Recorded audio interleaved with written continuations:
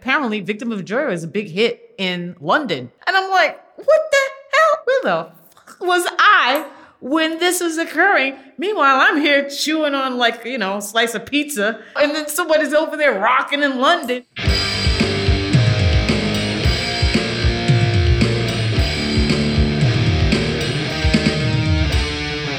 Hello and welcome once again to the No Name NYC podcast. My name is Eric Vetter, and I want to thank you guys for tuning in, for coming out to play with us here. If you're here for the first time, welcome. Get to know everybody. Grab a cookie, grab a coffee, sit down.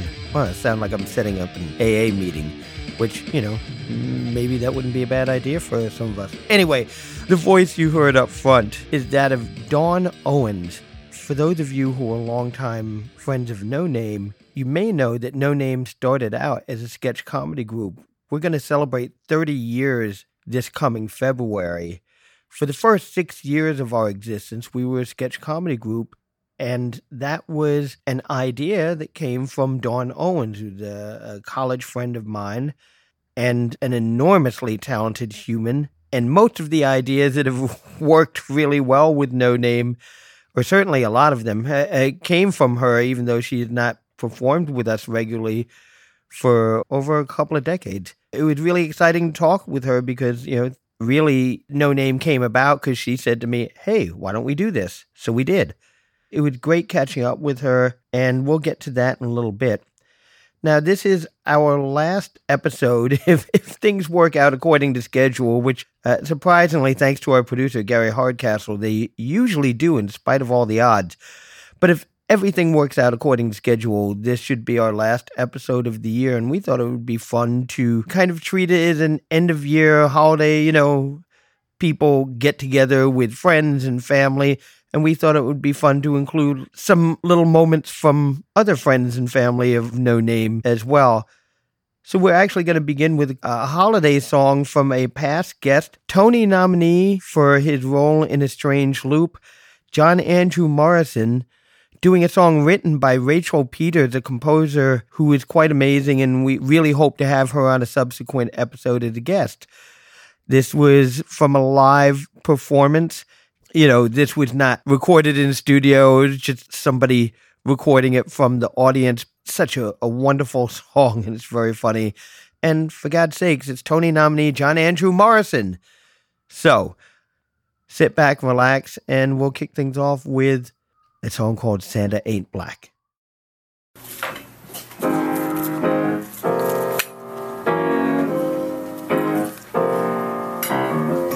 Black Friday in a Jersey City mall.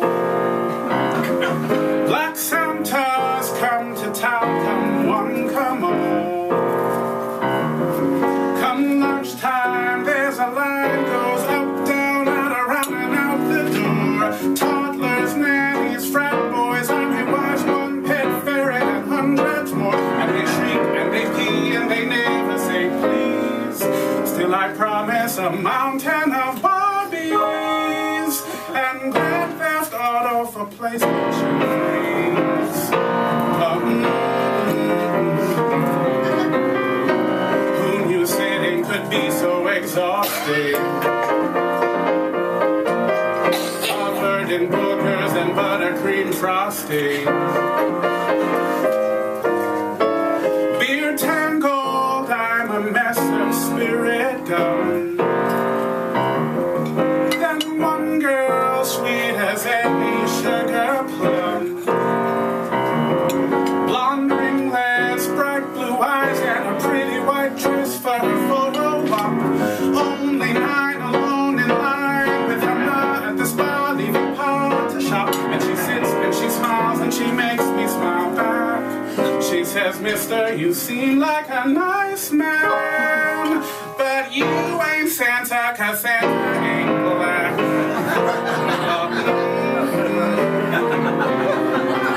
Mommy gets her algae facial.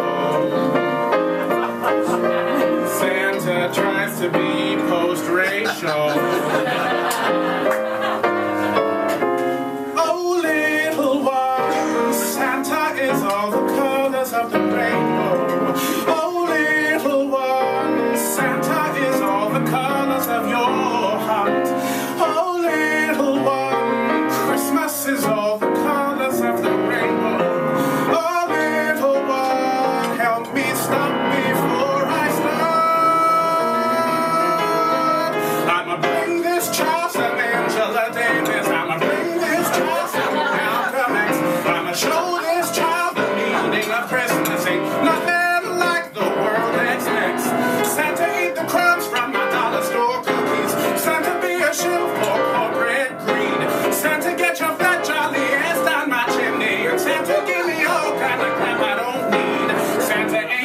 Santa ain't brown, Santa ain't red, Santa ain't green, 'cause Santa ain't real.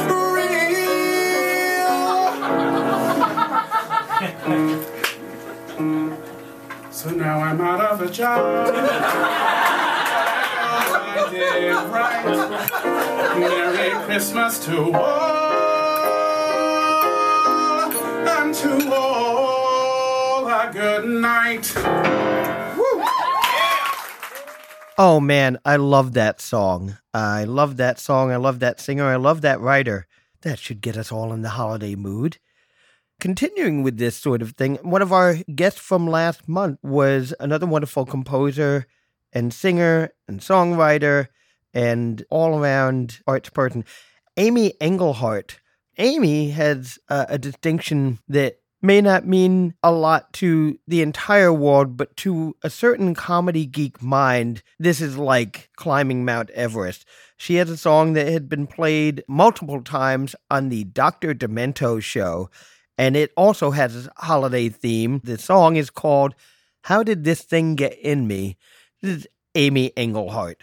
The trouble started when we started to talk. My husband Joseph and me went for a walk. He saw my belly and broke out in a sweat. He said, "How can you be pregnant? I ain't touched you yet." I'd like to think I'm not the gullible type.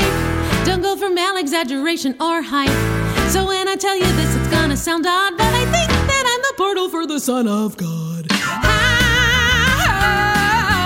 How did this thing get in me? Only God knows if I haven't been with Joseph, but apparently there's no guarantee. So how did this thing get in me? I'm educated as a shepherd's wife gets. I know where babies come from, I got pets. And Joseph spends all his time with the sheep, but you know, I'm told that's cliche.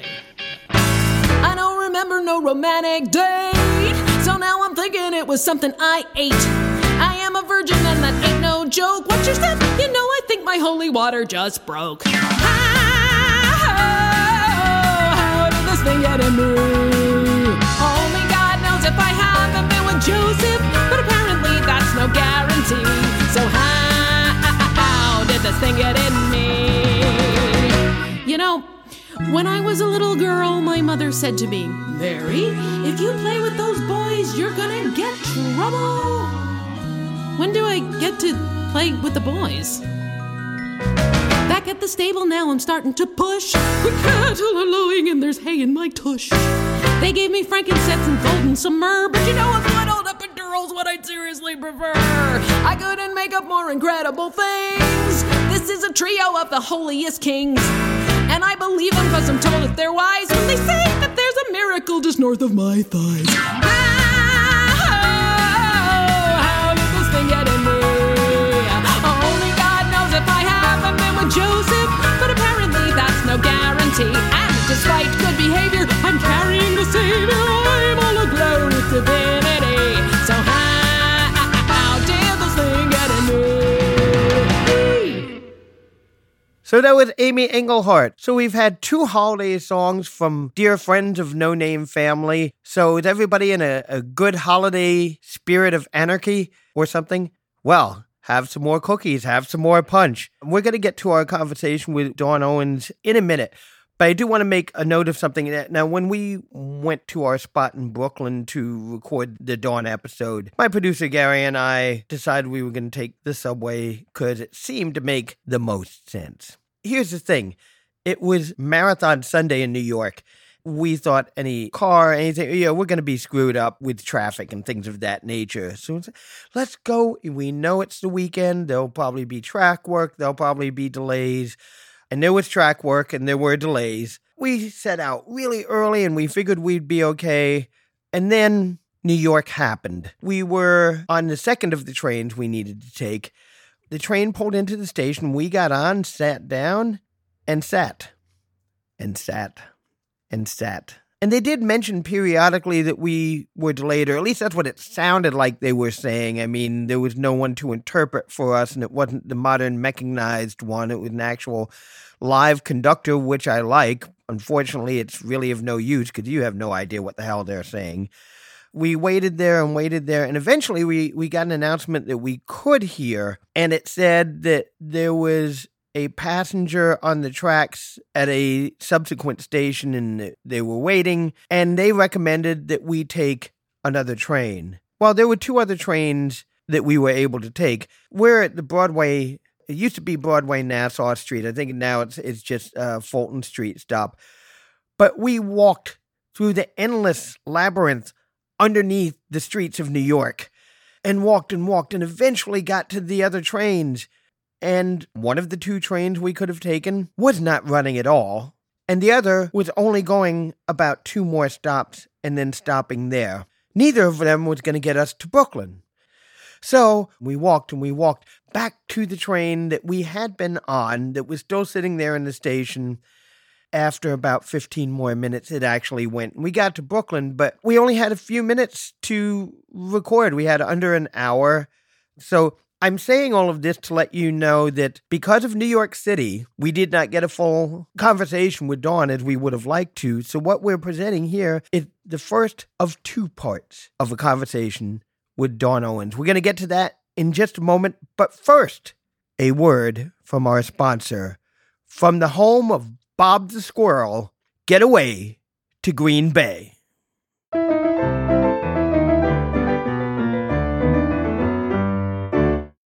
Get away to Green Bay.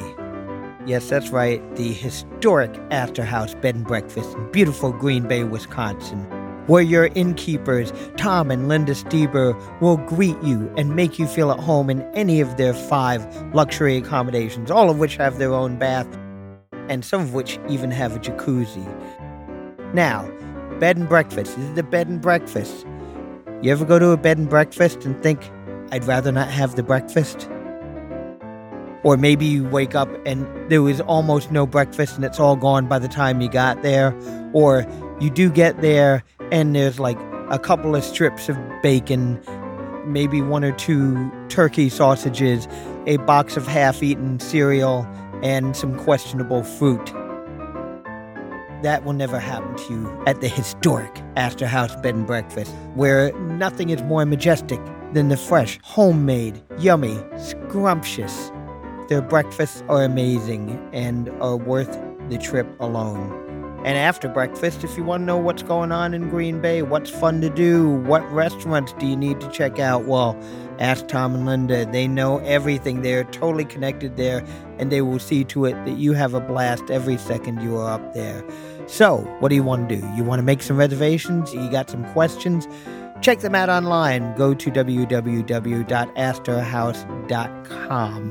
That is Astor House, ASTORHOUSE.com. Escape to Green Bay today.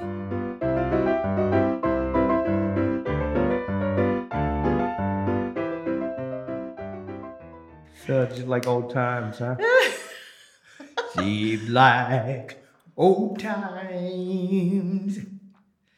Haven't you? To walk with. I guess I should turn my phone off. Oh, no, leave it on. Leave it on. Mine's staying on. I can't believe it matters. So let me ask you this. I'm sure you probably remember this, but I hadn't thought about it in a while, and I was talking with someone about it the other day. When we were doing the sketch comedy thing, back in the days at Don't Tell Mama, were you aware that the cast had a running show-to-show bet on which of us was going to show up later? No, I did not. Did they? Yeah. So let's see. Apparently it was going on for a while before I found out about it. But here's the thing. So, and let's be honest, sometimes we showed up late together. Yeah. But usually it was one or the other. Even if we came down together, you'd send me in to let them know that you were looking for parking and would be there before the month was out. Now, all right. So, I found out about it because Wayne told me about it. Our dear friend Wayne Rosignol. Now, the reason Wayne told me is Wayne was super pissed at me because apparently for a long streak, every time he bet, I fucked it up. Like he would bet that I was going to be the one who was late and I'd be early or whatever. So I don't know who else was involved, but... Wait a minute. Are you saying that Wayno won because I was usually late and he lost the money? No, his thing was... I wouldn't be surprised. No, his thing was whichever way he thought it was going to go that week, he bet the wrong way. So like, you were the one who was earlier last time, so I figured you had to be late this time. Motherfucker, you showed up on time. Oh, okay. Or vice versa, whatever it was. But I guess Wayne thought he had a system, and we busted his system. That's right. You can't bust that late system, damn it. That's right. I'm late. You are late. Right. This is And never he's like, seen he said, coming. it didn't matter which way he bet. I have no idea who else was involved in that, but that sounds like something that Lee Allen Barrett would have had a piece of. Lee Allen, was that the time during Lenny, and that was that the Lenny crew? No, they were gone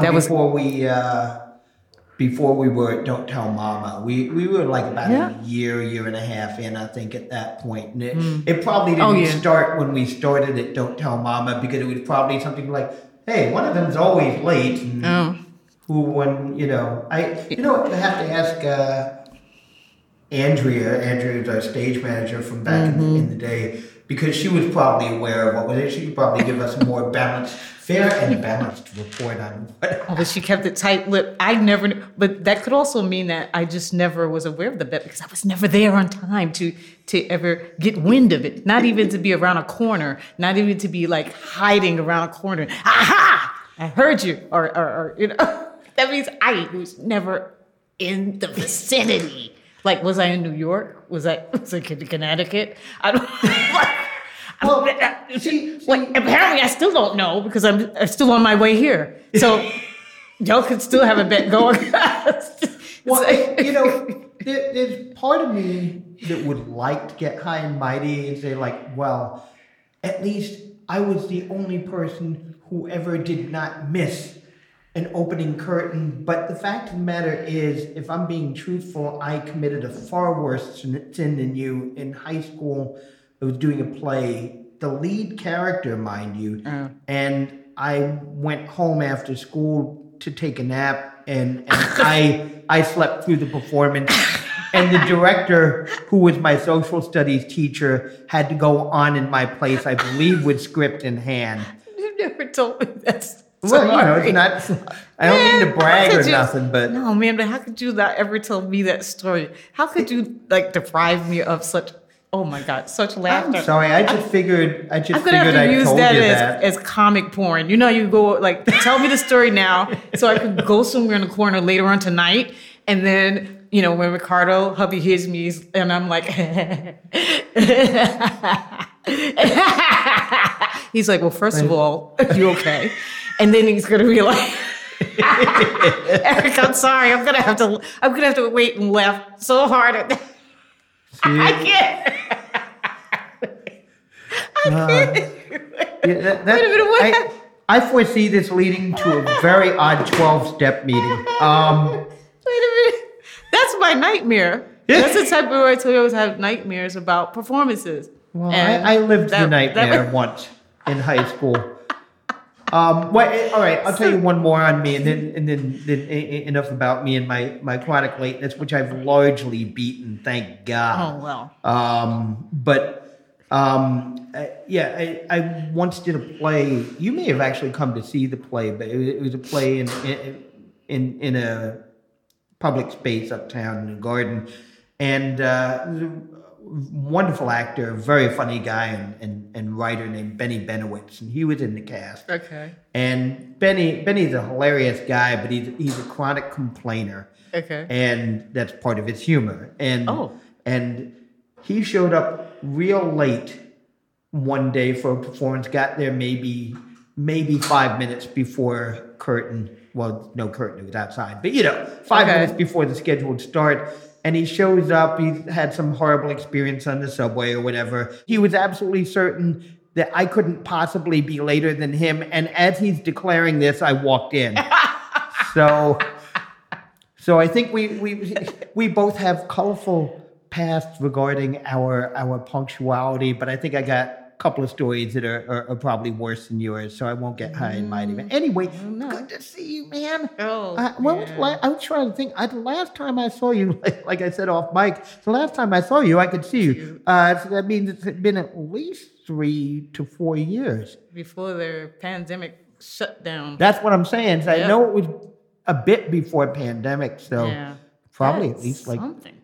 2018 something. Anyway, No, let's see. Point being, like before the pandemic, before that shut down, like it's like a blur after that. But I've spoken to you, right?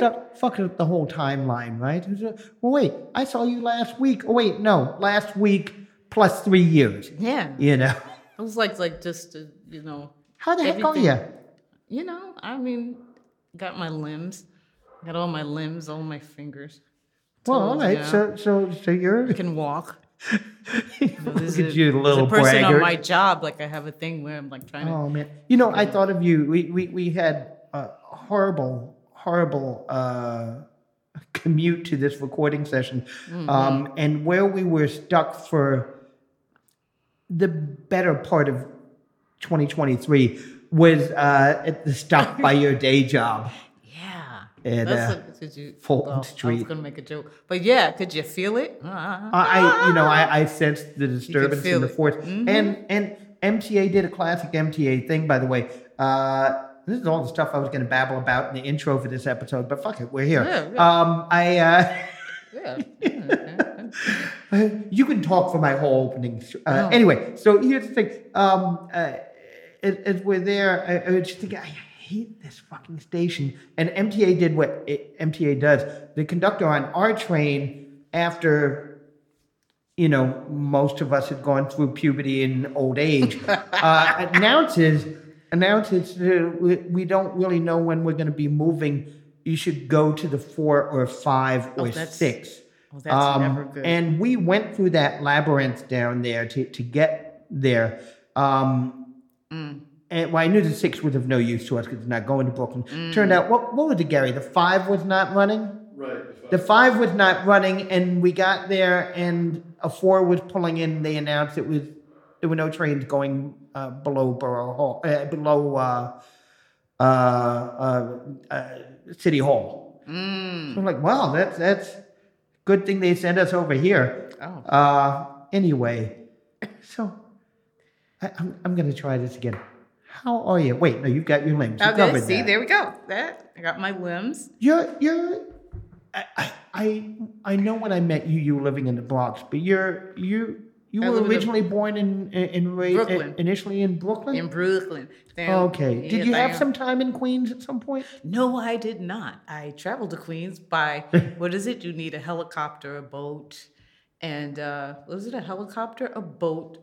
You have to go by train, and usually there's some sort of bicycling involved. But that's the commute. There's usually at least those things. I'm glad we're finally past the rickshaw stage. Yeah. Haven't done Staten Island or Queens. Yeah, that's Staten Island.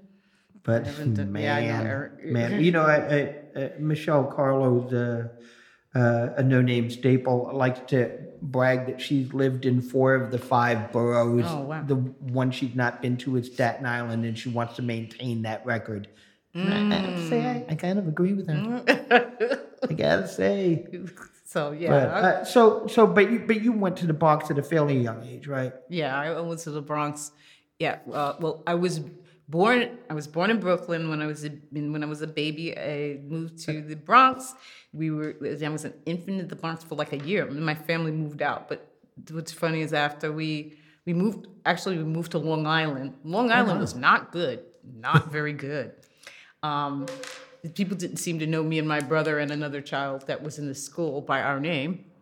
So, so I was basically the N-word for like a year. Oh, jeez. And it was nice to beat people up when they said it. So anyway, but that thing is, so they moved us. My father moved us back to the Bronx, and I ended up in the same building. That building that I was in Tremont Avenue. Yeah. That's the same building I was a baby in, except this time I was at one point I was on the 9th floor, and then I was on the 17th floor. So it was cute. I was a baby. Oh, wow. Moved away, came back.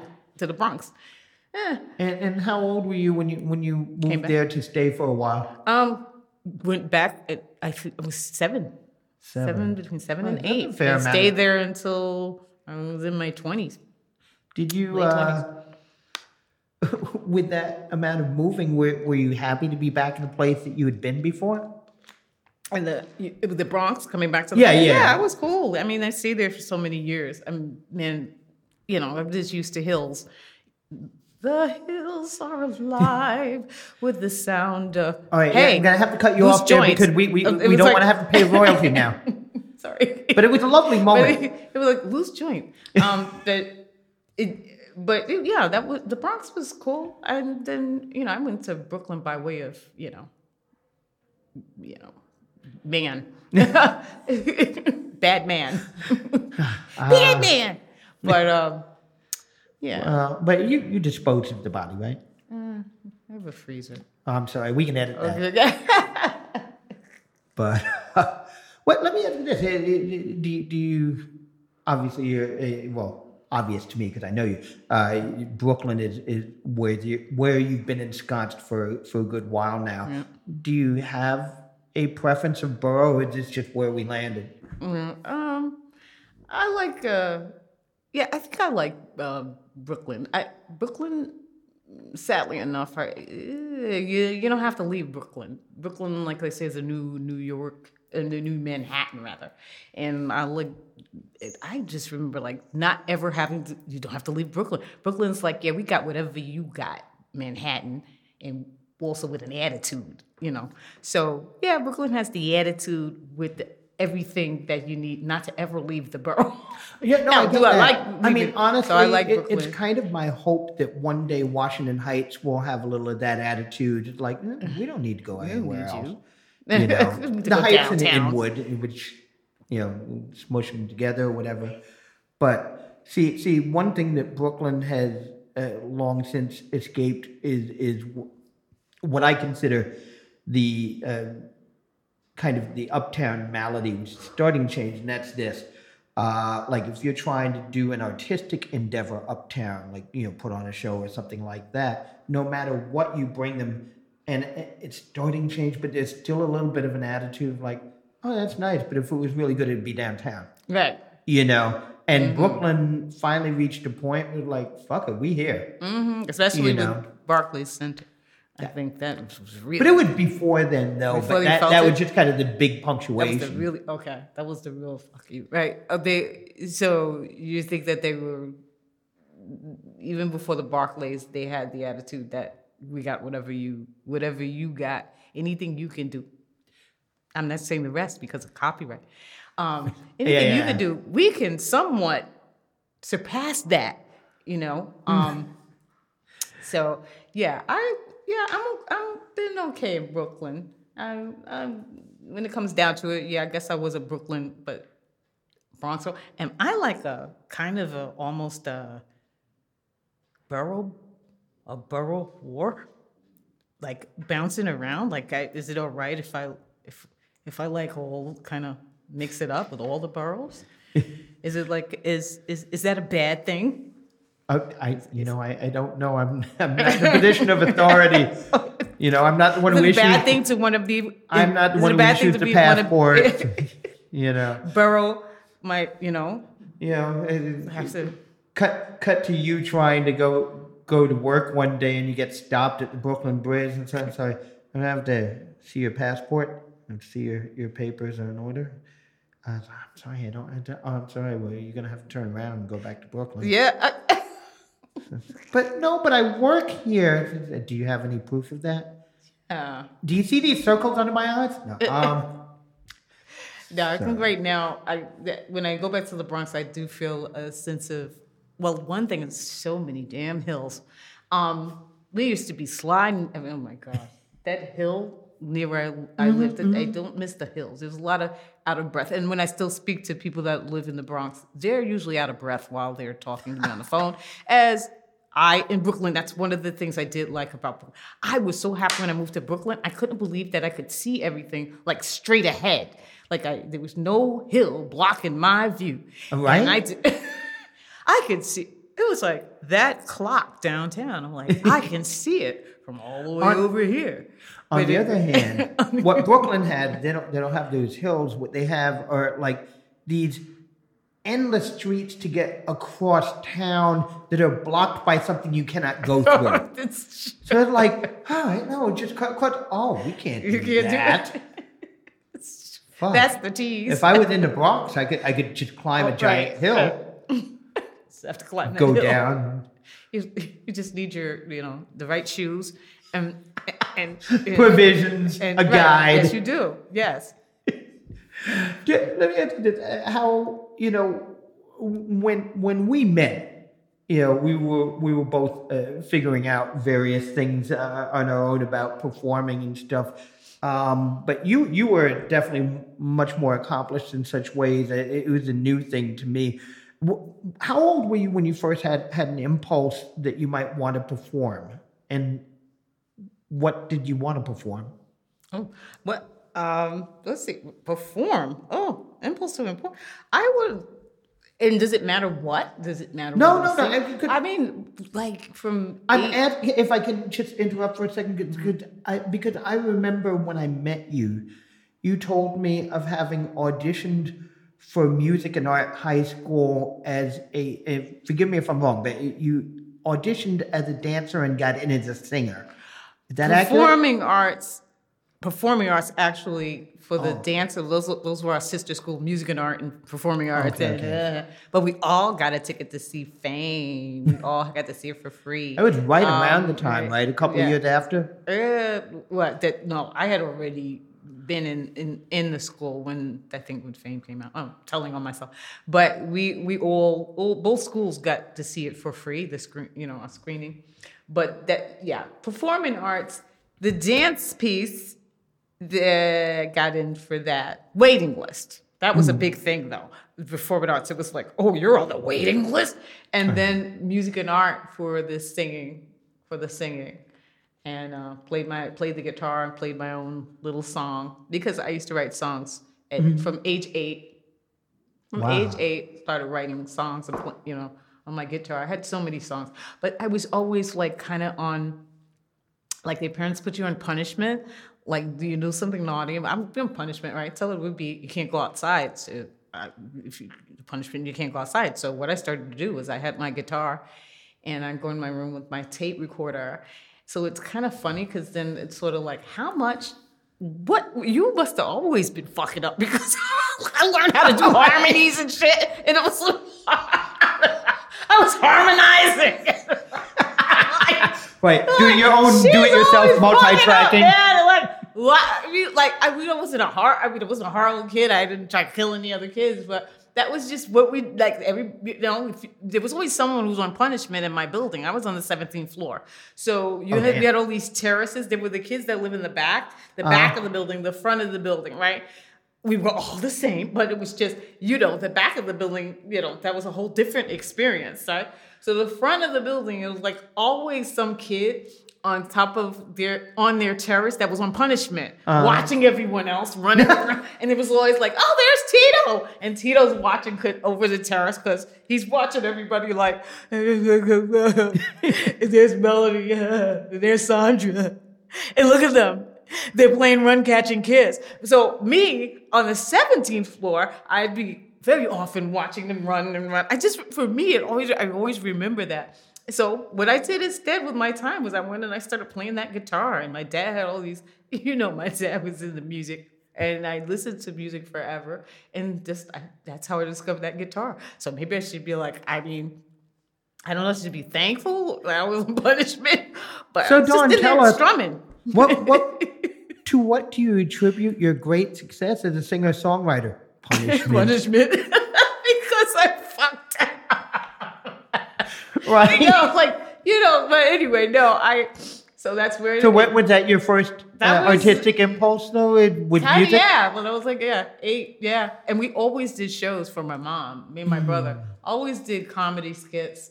It's one of the things that inspired me is my mom, and you've heard it, my mom's laugh. Oh yeah. Oh man. Great laugh. My parents used to, we just had my mom cracking up. So we just did all this comedy, me and my brother. So that was the other thing with the performing. And I always wanted to perform.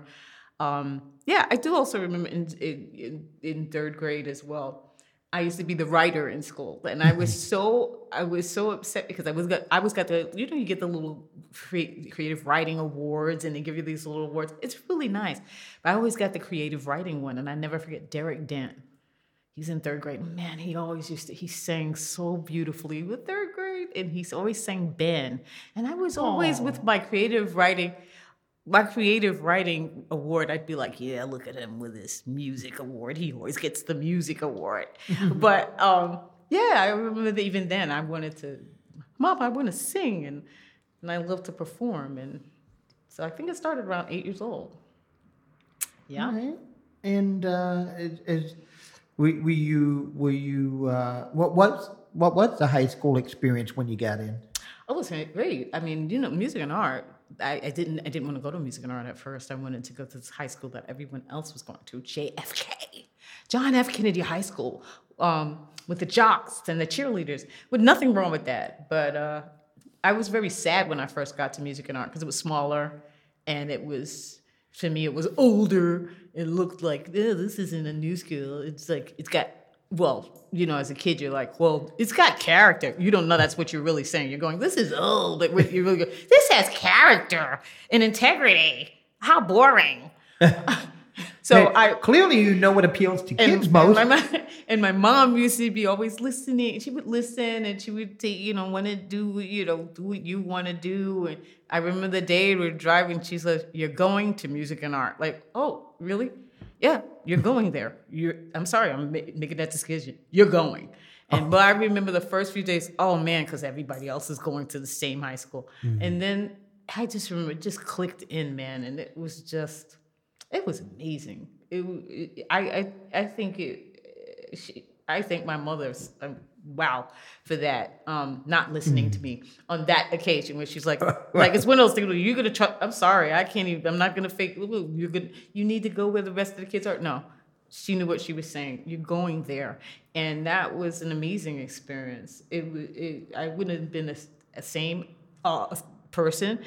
Now, there might be some people who are thankful, and might be some people who are like, oh, shoot, that's too bad. But I wouldn't be the same. I wouldn't have the same, I just wouldn't have the same soul, same spirit that I think it fed my spirit. But music and art, it just had its own,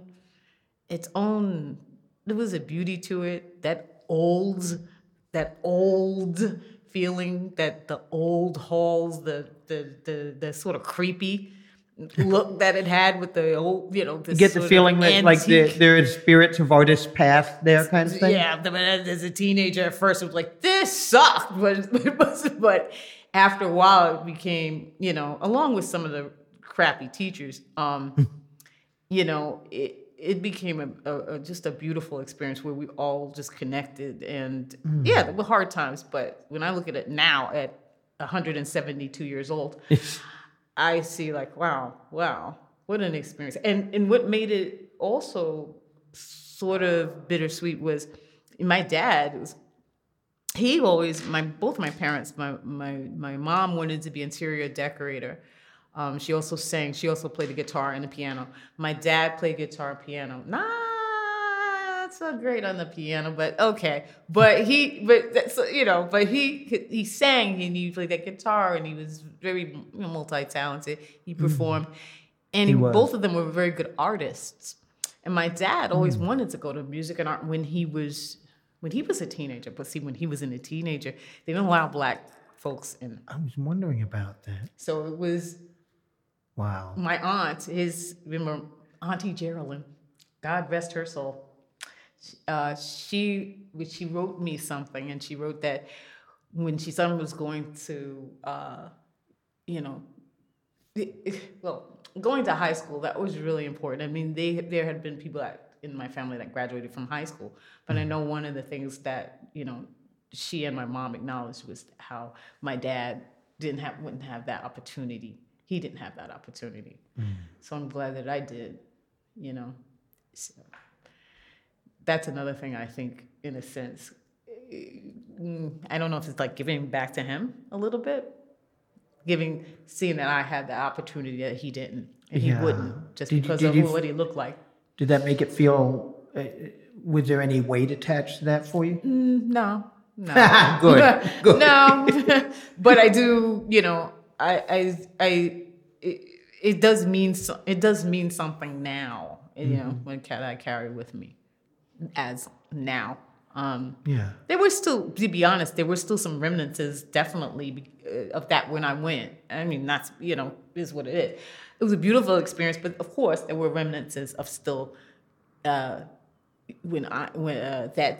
they still were getting used to having students of color in the school. So there was, you're gonna struggle with that still. So definitely was an element of that. More than an element, I know. But well, let me ask you this: when you emerged from there, what were you thinking? I mean, in terms of did you have specific goals, or like I'm going to be on Broadway, or whatever? Yes, all of that. No, no, I get it. I get it. All of that. Yes, the sky is. Remember, we were watching Fame, and the sky is the limit. Pointing, she's just pointing. Like people just were like, why does she keep pointing? What is she pointing at? She keeps looking up in the air, saying the sky is the limit. Where is she going? So I just one of the things was like, holy crap! What am I gonna do with my life? But at the same time, it was like, oh my God, yes, I envisioned myself, a star on Broadway, or a singer, a solo artist. And that's where then we go to City College, which, hey, love me some City. Hey. And continue there. But more or less a lateral move from performing arts high schools. Oh, man. I had a mixture of sort of dreams, It was a mixture. Well, when you started to dig in at City, was there anything particularly pulling you one way or another, or were you just kind of letting it come to you? I think I was just, what is it? Everywhere and nowhere. What the hell does that mean, Dawn? I get it. You do? Yeah. Everywhere and nowhere. Just, that's still in the dreamy phase. It's just, and it's also not know what do I want to do. But always in the back of my mind, though, I did kind of think of myself like being a star of some sort, doing something brilliant. I'm still trying to think of that brilliant thing I think I was telling you off the other day. It's coming back to me. But, but in terms of what that looked like then, in terms of what brilliant was, it was just, like be a star. And then everyone I knew wanted to be a star, So at that time, I think the path was onto music, because that's when that's around the time when I was in City College, actually. Well, when I was in Borough Manhattan College, I don't know what the heck I was doing. What was I doing? I was doing something, but whatever it is, let's skip over it and I'll come back. We're just going to skip over it like in a test. Just skip it and then come back. So let's go to City College. But by the time I was in City College, that's when I was doing my recording. My record that when I say aluminum foil, I'm proud. Well, you know what? My record. Couple of things. We'll come right back to the music thing, but it just occurred to me as you were talking about, where you were at City College. It occurred to me that when we met at City College, neither of us was majoring in anything arts related. We were both communications majored, right? I know I were. Was. You? I didn't know. I always thought you were a arts major. No, never was geared towards that until after I got a little dug in at school, and I didn't change my major until like year 5 of my 7-year tour there. Jeez. That's the way I've seared that. That's the way I've made that grilled cheese sandwich. That cheese is melted in Eric Arts always. It's the art. It's like a grilled cheese. I never, it didn't occur to me because that's when we were in that speech class. As I was told, that's when we were in that speech class. I was a communications major, and when someone asked me, "What does that mean?" I have no idea. I don't know. Nobody knew. No one knew. I thought it was just me. Like, it was communications major. No, that was a department-wide thing. And my understanding is a lot has changed in that regard since then. But at that time, everybody was lumped in together. I had friends who were film majors who were technically communications majors, journalists, people who were looking to be journalists. Oh, that's were what I was communications major. Advertising, that's what I thought I was going to go in, with a communications major. So it was just, and everybody's kind of looking at each other and all these other classes that they had to take for their major. Like, this has nothing to do with what I want to do, and what the fuck are you doing here? Exactly. But now here's what I remember too, is we met in that class and we became friends. And do you remember we decided we were going to write a play together? It was the first artistic endeavor we had. Yes. And we worked on that for a while, and I don't know that we drew up anything more than lots of pages with scribbled notes and some character ideas. And that may be best. I'd forgotten about that. Forgotten about that. Yeah, wow. That was the beginning of our hanging out, getting together to write. To write, yeah. Well, that paid off. Wow. Yeah, that's But around the time we were first friends, you had started getting more serious about you were recording. Yeah, how'd that come about? I still, especially through college, I was writing songs. I was now on the piano.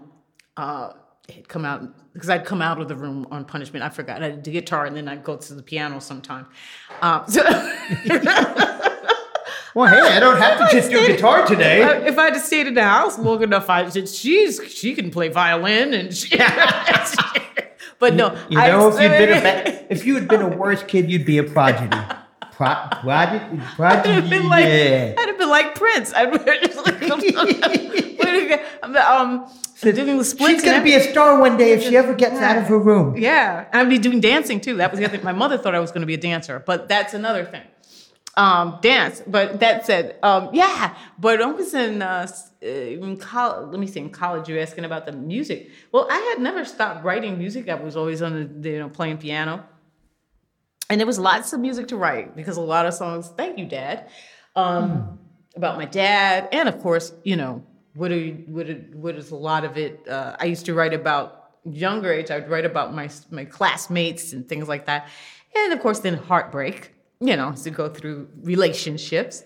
So I had dad, I had relationships. Funny, I don't have any songs about like how I like, butterscotch cupcakes, You can't write a song about butterscotch cupcakes. I don't know, but I was writing, and I'd buy that record, especially if I was hungry.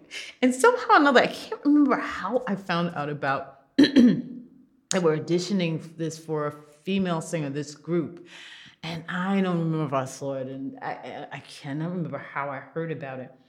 But I went to this audition, and I played a song that I wrote, and these guys, they were a little older. They were about, oh my God, they had to be like, and it might have seemed creepy. It really wasn't creepy, but when I did this audition, up the street from City College, a guy Mark Callender. I remember Mark. Yeah, Mark Callender. Hey, Dawn. Yeah. He and this group, this band, they wanted a female singer, and then I guess they were about at least 15 years older than I was. He lived. I remember going to that apartment, and him and his beautiful girlfriend opened up the door, and I sing the song, and next thing they wanted, it just ended where they wanted somebody to do. They had music, but they needed this they had this guy Rudy, who was a male singer. He was doing their singing, and they had their, there was this group of guys. They had grown up together. They were good friends, and they had their little inside manager, But so here we go. So Mark and I just started working on songs that they had already done that maybe they wanted a female voice on, or he and I just started collaborating on new things, and that's where we would go during. One of the things I would do while I was in school was go off, and Mark and I, which in a lot of ways Mark and I would work together, and he was kind of one of my, I guess, musical soulmates. I always think fondly of that. One of the things that changed that relationship is when the guy that entered the picture that allowed us to make this song, Victim of a Joyride. Oh my goodness, boy, oh boy, did that put some strain on things. But, what... Were you like trying to take over? Yes, he has absolutely no musical talent. But he doesn't. If you hear the song that he wanted us to rework, if you ever hear, oh my God, Eric, you've heard the song, Victim of a Joyride. Yeah. But you've never heard...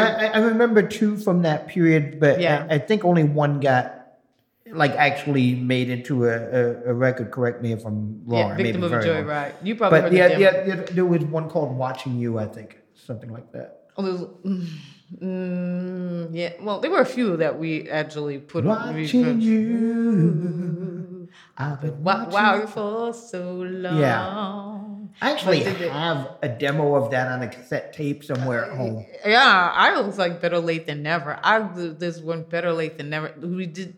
Because once Johnny got involved, then they started trying to make some other records. But because he was so involved but didn't know about the music, so that was a strain. Yeah.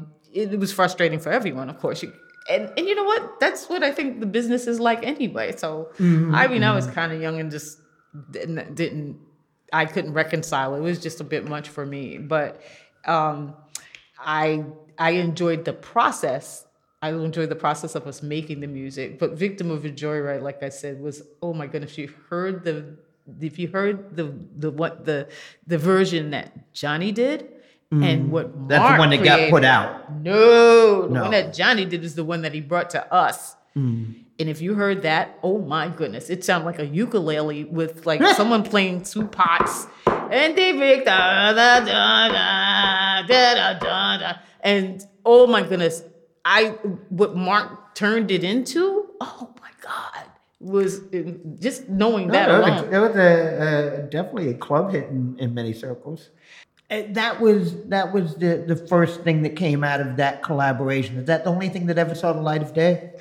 Yes, that's the thing that saw the light of day. The only thing. But we had other tunes, like I said. We had other things that we were working on that didn't come out, but that weren't, that weren't, what do you say?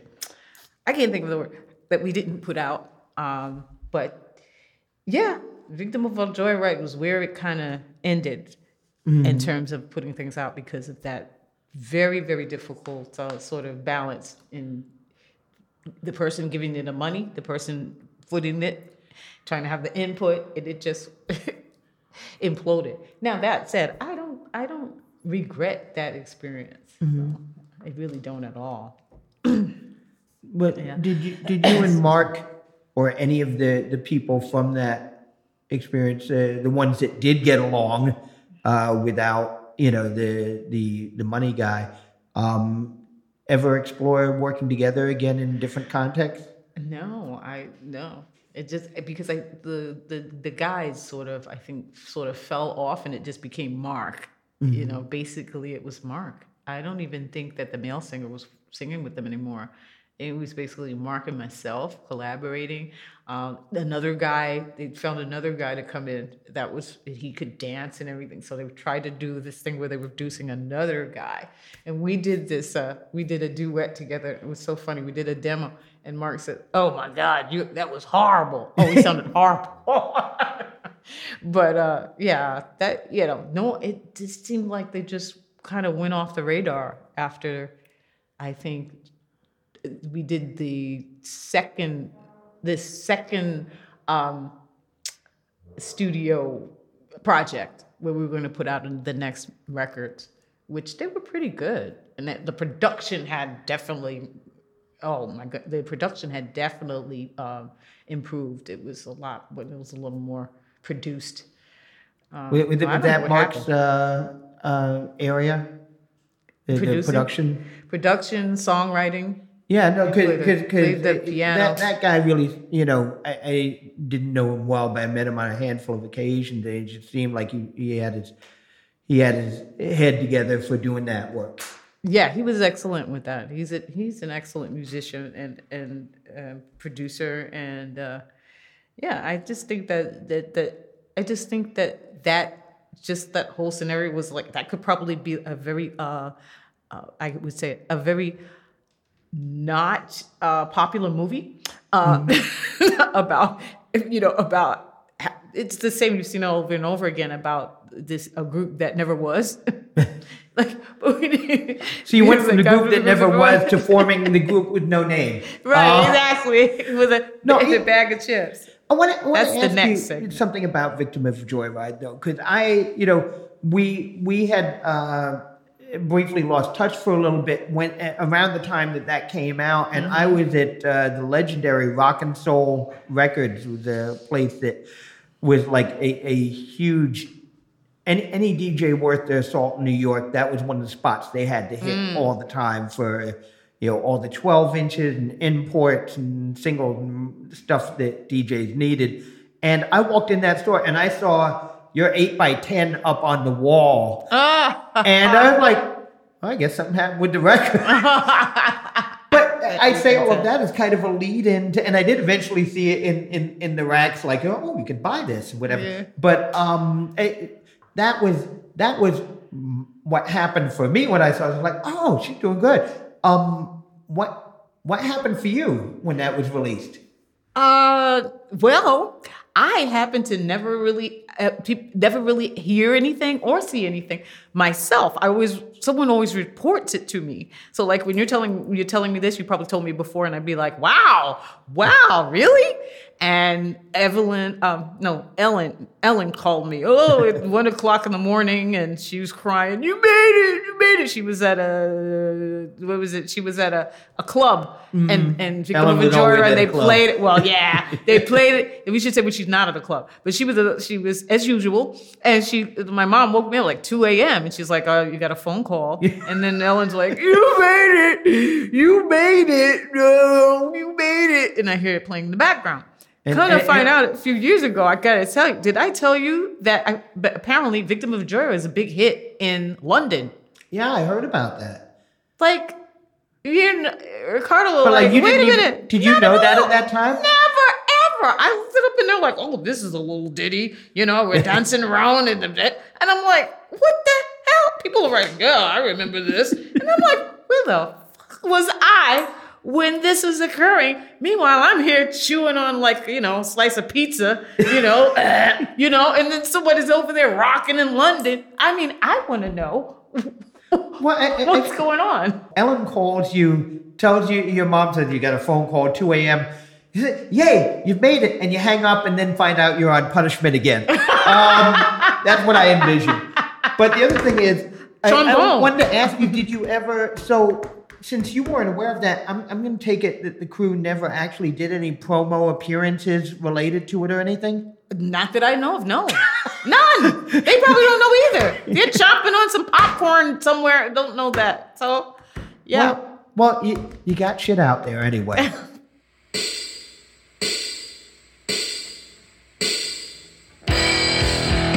And that was our conversation with Dawn Owens, or part of our conversation with Dawn Owens. But that's part of the conversation we've already had. We talked with Dawn. We're going to talk with her again. We're going to finish it off. We're going to do it right next time. That is Dawn Owens, co-founder of No Name, and that's part of her story. We'll get back to her. In the meantime, I want to thank everybody who's been along for the ride with us. I hope the end of your year is okay. Let's get the hell out of 2023. Let's get into 2024, a fresh start. But I could not have gotten this far without our amazing staff. First of all, the producer and the grand poobah of everything we do here, the one and only Gary Hardcastle. Additional audio provided by Miles Mixaprio, Blue Spruce. A tip and cap to our production assistants, Stanley Resio and Jeremy Pueo. And you, thank you all for spending time with us. You know, before we leave you, we always leave you with a song. And we're going to do one we've done before. This is a New Year's Eve love song from Joshua H. Cohen. He's a composer. He normally just composes, but this is him singing his own composition, and I think it's a fitting way to end our podcast year. So until next time, my name is Eric Vedder. I love you all.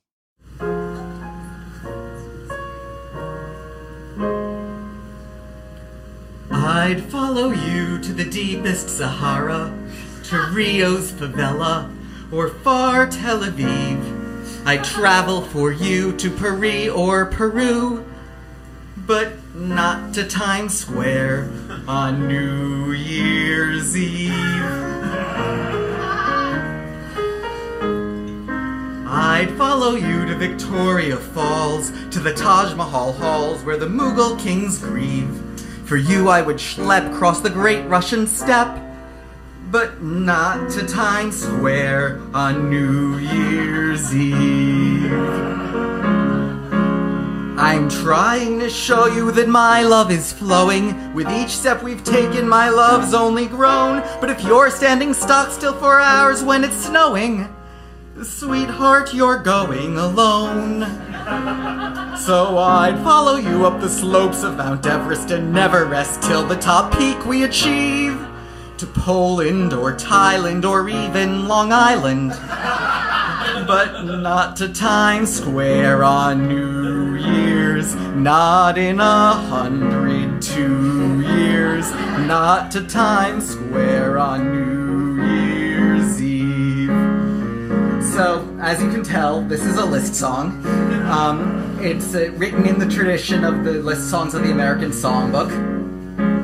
And like those songs, it has 1,000,000 verses. Hang on. I'd follow you to Old Kennebunkport or Newport or Bridgeport or Davin or Shreve. I'd even feel thrills taking you to Fresh Kills, but not to Times Square on New Year's Eve. I'd follow you to Levant for falafel, to Belgium for waffles or Belgian endive. To the Caspian I'd coast for beluga on toast, but not to Times Square on New Year's Eve.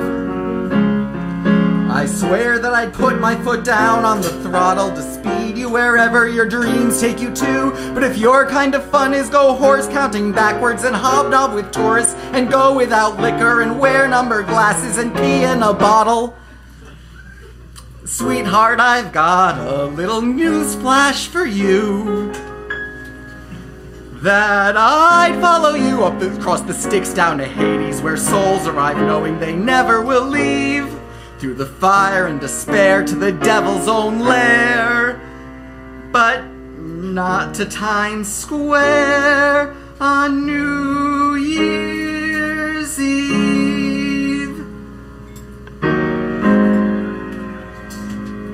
I'd follow you to the dive bars of Boise, where if it gets noisy, you take in a leave.